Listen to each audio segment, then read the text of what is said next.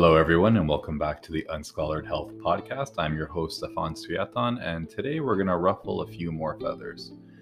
So in our last episode, we actually discussed coffee and mycotoxins, but most people latched on to the topic of coffee.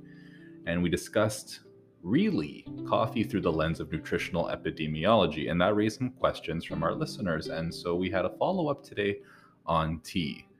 No, we won't only be discussing tea, but we'll be using it to highlight some other topics as well in complementary health.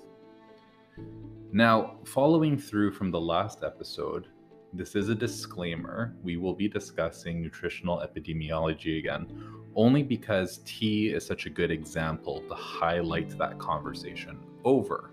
It will not be the main theme. To some of you listeners who asked me, hey, last episode, are you alluding to so-and-so? Yes, and congratulations for figuring it out. Most people won't, but that's all right. Coffee was just the gimmick to a bigger topic. But back to tea. So when discussing tea, we were asked, what are the differences between the different types of tea, what they're good for, and in relation to coffee. Another disclaimer, we won't be necessarily discussing caffeine today. Now, some people have a debate between what beverage better suits them in the morning. That's understandable. When it comes to caffeine, a cup of coffee on average will have similar to the same amount of caffeine as a cup of black tea. So you're not going to have a large difference there. One's not going to help wake you up faster than the other. This being said, we've discussed before how caffeine can be a mild diuretic. So you may hear narrative and rhetoric saying caffeine is dehydrating. This is stated because it has a mild diuretic effect, so you are more likely to go to the washroom after having enough caffeine. It's not to say it will completely dehydrate you. Really, what's dehydrating to most patients and individuals is the overconsumption of caffeine without any intake of water. So for those of you who are looking to understand more of the contradictions on caffeine, really it's a discussion on caffeine versus total water intake, not just that caffeine is dehydrating. So let's not label caffeine as a dehydrator. Causes a small, mild diuretic effect. So that means it makes you pee, okay? But the larger issue at hand is your water intake. And that's actually the whole point of, I believe it was our first episode 1. It's titled A Simple Truth, but I recommend you go back and listen to that because it actually highlights all the cases of water and what water does for you. So for those of you tuning in, hoping to see what tea will give you a better boost of energy versus your coffee, and you're crashing too often, that is actually a discussion on your total daily water intake, and none of these teas will help you with that. So some of the facts with the teas, when we this podcast, we call it Unscholared Health because we thought it was a witty title, but really it's like a attempted correctness. It's just trying to display the correct information as feasibly possible as we can and not, postpone to you or display for you any lies or a sales pitch. We just want to give as factual information as we can when we can. When guests come in, I let them speak freely on their own opinions and findings in their experience. But when it's just me here, I'm going to try and be as correct as possible for you. So I'm not pushing you any which way. So it's important to highlight nutritional epidemiology. So we discussed on the last episode how epidemiology is a very observational science. There are some other key factors there to note, but it's an observational science. And when it comes to the area of nutrition and kind of this new field of holistic dietary health and holistic nutrition, some are wonderful, but some really put too much emphasis on a lack of data and make prescriptions or recommendations based on that. Really, these are all just recommendations because certain healthcare practitioners are not, and they can't prescribe you things. So the best they can do is offer a recommendation based on whatever evidence they can find, which is usually observational or theoretical in nature without being tested. Where they tried to make these decisions from is correlating this more, not so much evidence-based information, but observational-based information and ideas, and somehow trying to complement it to their understanding of human physiology to help you out. We always promote a healthy lifestyle, that goes without question, but so when asking me to explain the benefits of different type of teas, I have to tell you now, I'm going to list the proposed benefits of different types of teas, but you must understand that that does not necessarily mean it is in any way factual or true. It is just some type of theory or finding based on observation. Now, some of the things I will tell you when it comes to certain teas, I won't actually name which ones. You have to understand, in North America, there's a special rule, and this is something I know from my experience, particularly running and working in health retail and supplement retail and health food stores. So what's interesting in North America is that if something has been traditionally used for any one reason, so I'm going to just say one out loud. I said I wasn't going to say, but I will. For example, chamomile tea. People take chamomile tea for sleep and relaxation. There have been a plethora of studies, which is very rare. Very rarely will anyone ever uptake a study to make sure what something is marketed as is true. But for chamomile tea, they did plenty of studies and found it has nothing to do with relaxation or sleep. But because chamomile tea has been used for more than the length of 100 years for that purpose, you can openly sell it and market it as such. So that's another thing to note with sometimes these topics that you display for me to answer to you. Some of these quote unquote items, be it a tea or a pill or a herb, some of them are great. I'm not doubting that. Some of them really do what they do, but that's more of a discussion than we need to bring with, for example, a naturopathic doctor or even a physician, believe it or not. Many of these are areas I know from my nutrition background, but you have to understand when you see certain items marketed at you, it doesn't necessarily mean it does that subjective or objective thing, but it was traditionally used for that for a certain length of time, and thus they can sell it to you for that reason. So you can go into a health food store or even a pharmacy, now that pharmacies are carrying more and more alternative supplements and teas, and even the pharmacist can go, yeah, this helps with sleep, under the basis that it was traditionally used for sleep. Even though we see it does nothing to help with sleep, I can sell it and recommend it to you for sleep. And this becomes a larger issue because now you have genuine people who are looking for genuine answers or help. And it's kind of based on a placebo effect for the fact that it was used because at one point in time, people thought it helped with that without further research. Okay, that's all this disclaimers out of the way. That whole topic could be an episode on its own, people. And I think we're like 8 minutes in, so let's get to teas. When discussing tea, first you need to understand that there is true tea and not true tea.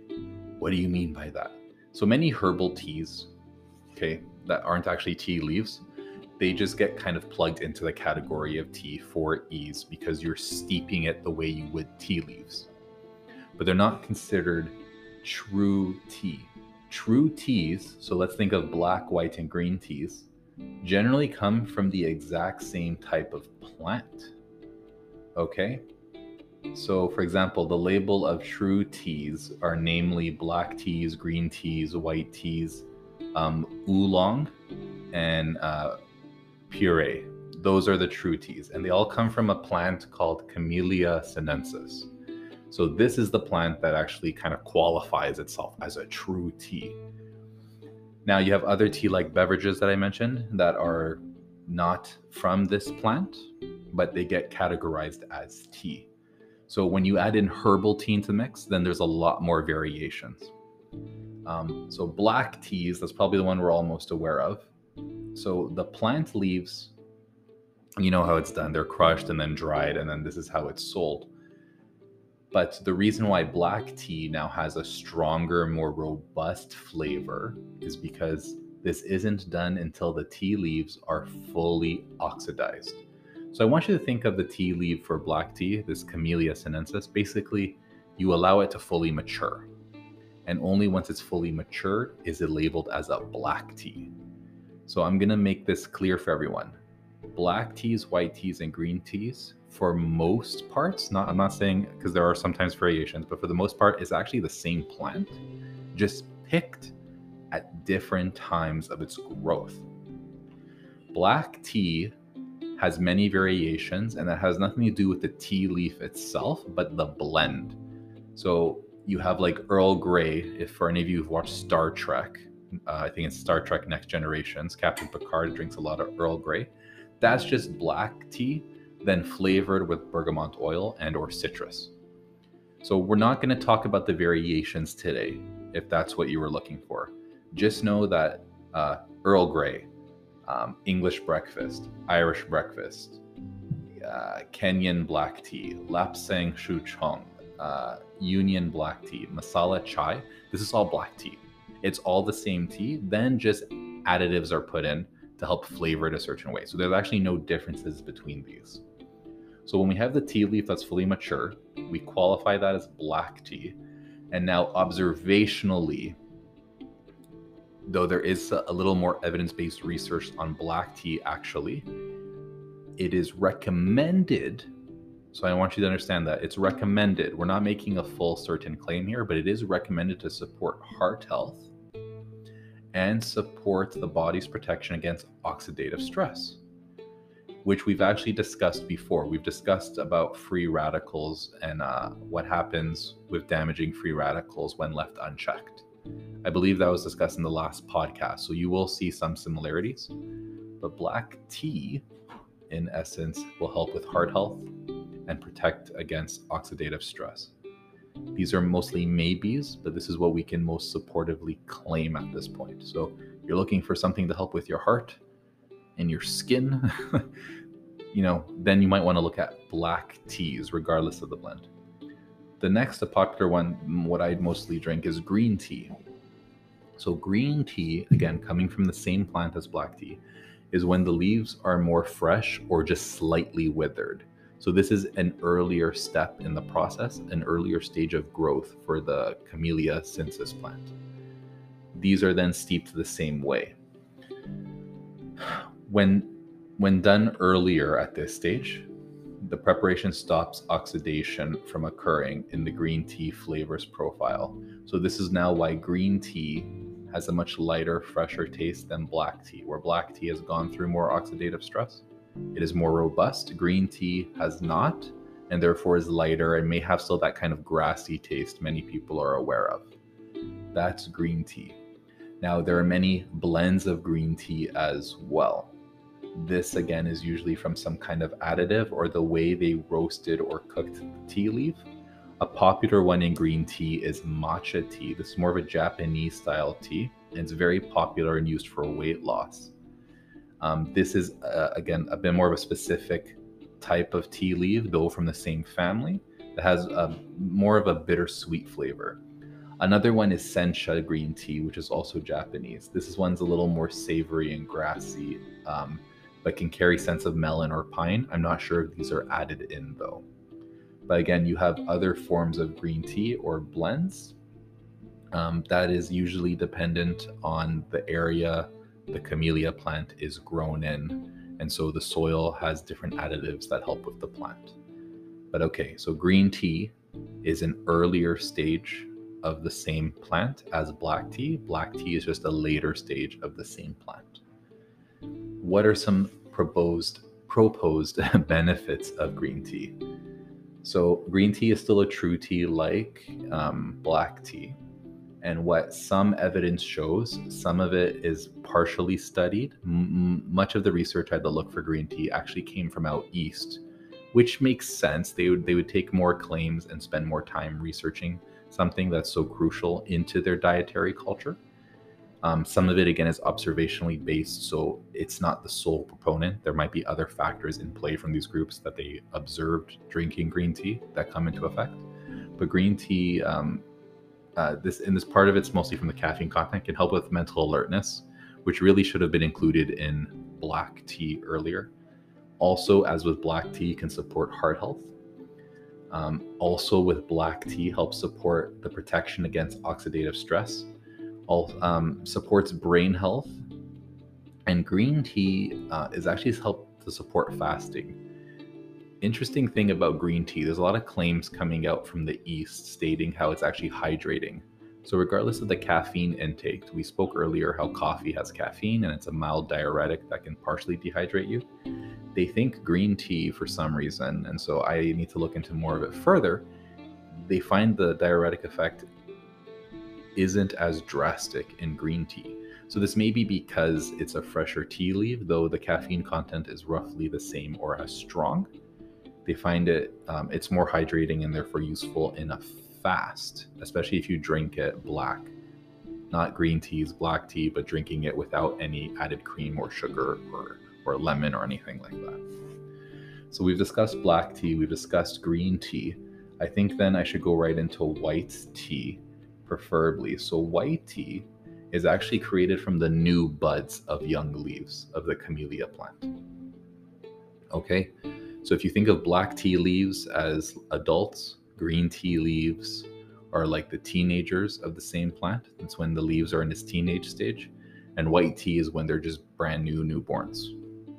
So white tea, again, is the new buds and the very young leaves of the camellia plant. And this is why they find that when they harvest it, the buds and leaves they have to be steamed or fried to stop oxidation. Because of course, when you pick anything, it's going through a process now. It's going through processing. White teas are usually lighter in flavor and sometimes fruity. And this is because of the buds. So they haven't matured very much yet. So nutritionally, you would think they would be more impactful too, because we see that in other food groups at earlier stages, they're a little too ripe, but there's actually a lot of benefit to it. White tea is considered to have lower caffeine. This makes sense because white tea, again, the same type of plant as black tea and green tea, but it's picked so early that it hasn't fully matured and you don't get as much caffeine content versus some of the other benefits out of it. Again, white tea has some blends of its own or rare types of buds depending on where it's grown. The benefits of white tea, one of them, which we've already discussed for green and black tea, has antioxidant properties, so it helps against oxidative stress and free radicals. So this is common between black, green, and white tea. Now, white tea may help support the response to inflammation. The key word here is may. So we can't really confirm it, but based on observations and whatever ways they perform these studies versus the green and the black tea, it can help with inflammation. What else was it? Now, this is more traditional use, but white tea is supposed to be used actually for dental health checks because they find the buds actually contain fluoride and tannins. I think there's something else I can't think of at the moment, but it actually has fluoride, which is actually known to support the strength of teeth. And the other micronutrients that they found within the young buds of white tea are meant to help manage plaque buildup as well within the mouth. White tea also is shown to help support brain health. So if we're just going off these maybe studies, this more observational understanding between black, green, and white tea, then we have to agree that white and green tea outweigh black tea. Though black tea has some of the benefits of green and white tea, both green and white tea have more support to help with brain health, and they seem to be more hydrating versus dehydrating as black tea. That to note, if you're trying to find a tea for pain management, I think there are better methods, but then in this case, you would want to go with white tea. Whether or not it can be confirmed as truly helpful, they have observed that it actually may support the body's response to inflammation if we're talking about inflammatory pain and not degenerative pain, which can be a different topic for another day. So those are our true teas. Now there are two other ones categorized in true tea. One of them is oolong tea, which you may have seen, or black dragon tea. That sounds cool. It's semi-oxidized and always produced as a whole leaf tea. So really, it's kind of in between our green and black tea, if I'm recalling correctly, in terms of maturation. Oolong tea always seems to have more of a crisp finish as well, and is darker in color. That is because it's more oxidized, such as the black tea. The benefits they find in oolong tea is that it is successful in brain health, heart health, and again, may help with free radicals and oxidative stress. Oolong tea is commented a lot for containing EGCG, but that's present also in green tea as well. So we kind of have an in-between tea here where it has less benefits, again, through observation, than white tea or green tea, but still more than the black tea. So if we kind of ranked these at this moment, it would be white tea in first place, green tea in second place, oolong tea in third place, black tea in fourth place. The last one's pu'er tea. This is more of a fermented tea and tends to be more expensive because it's fermented. And from what I was researching for you guys, in the East, there seems to be more of a fan club around this type of tea. It has almost like a cult following, so this raises the price up actually. But it's also derived from the leaves and stems of the Camellia sinensis plant. And it's, I believe, one of the issues with it though is that it originates from a very specific province in China, and therefore it raises up the price as well.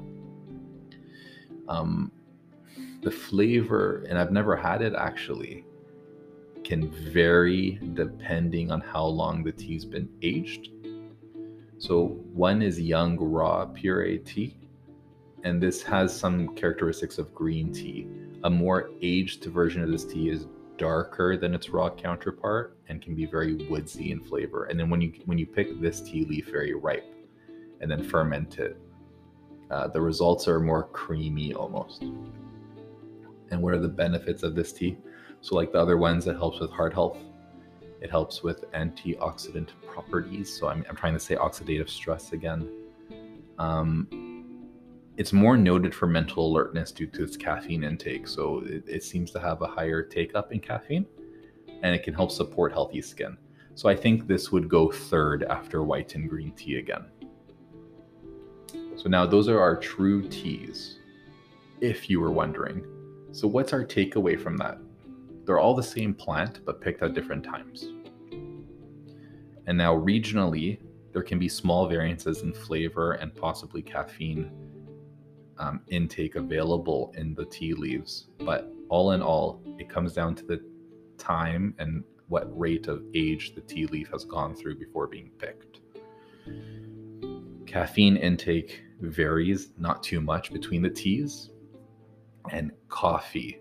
So if you're looking for something that's proposing better mental clarity, supporting your heart, and still gives you aid from oxidative stress, then any of these will be beneficial. If you're looking for a little more, then the green tea and the white tea promote more mental clarity and brain health than the other teas. And white tea specifically may support inflammation. Now let's go into some of the non-true teas or herbal teas. So one is chamomile tea. It may support calmness and healthier sleep habits, and it may support digestion. This is one that hasn't been looked into as thoroughly, but I already mentioned at the beginning of the episode that chamomile tea was relatively shown to not help in cases of sleep, but because it was traditionally sold for that reason and used for so long for that reason, it's marketed as such.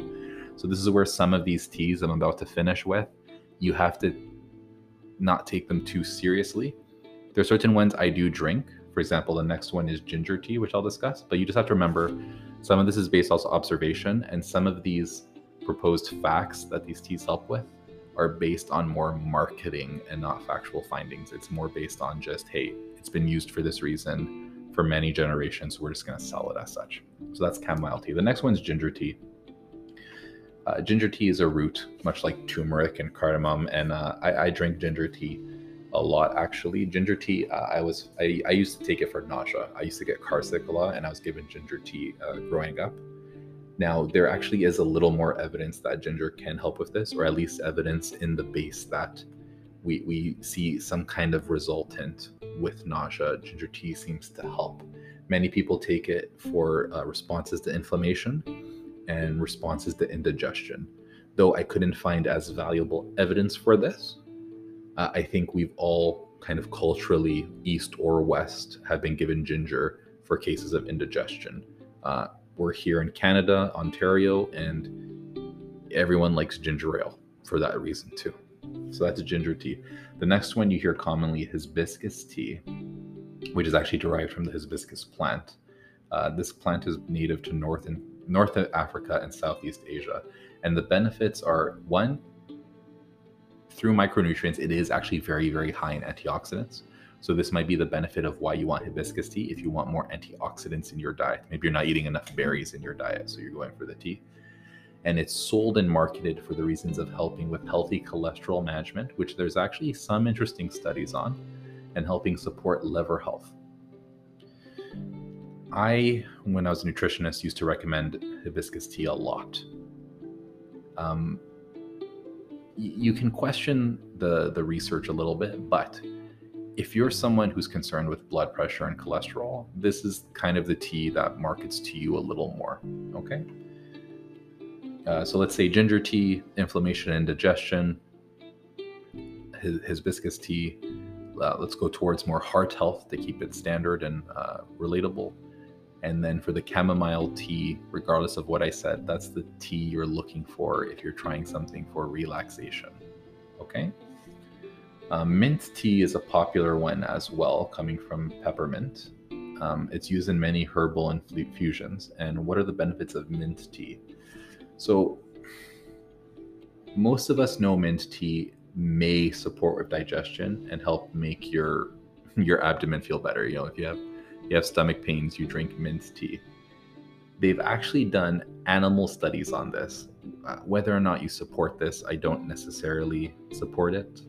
I find it a little odd, but there are some inhabitants of our world in the animal kingdom that may graze on mint when available, and so they see that it helps the digestive system by relaxing it, and it helps ease spasms in the gut. So that is something we can relate to.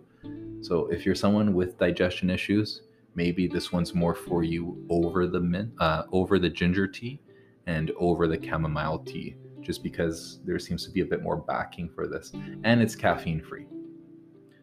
So they like to claim mint has a natural energizing effect. Cool. I think this is part of an association with freshness and a cool environment. People seem to be a little more stimulated, actually.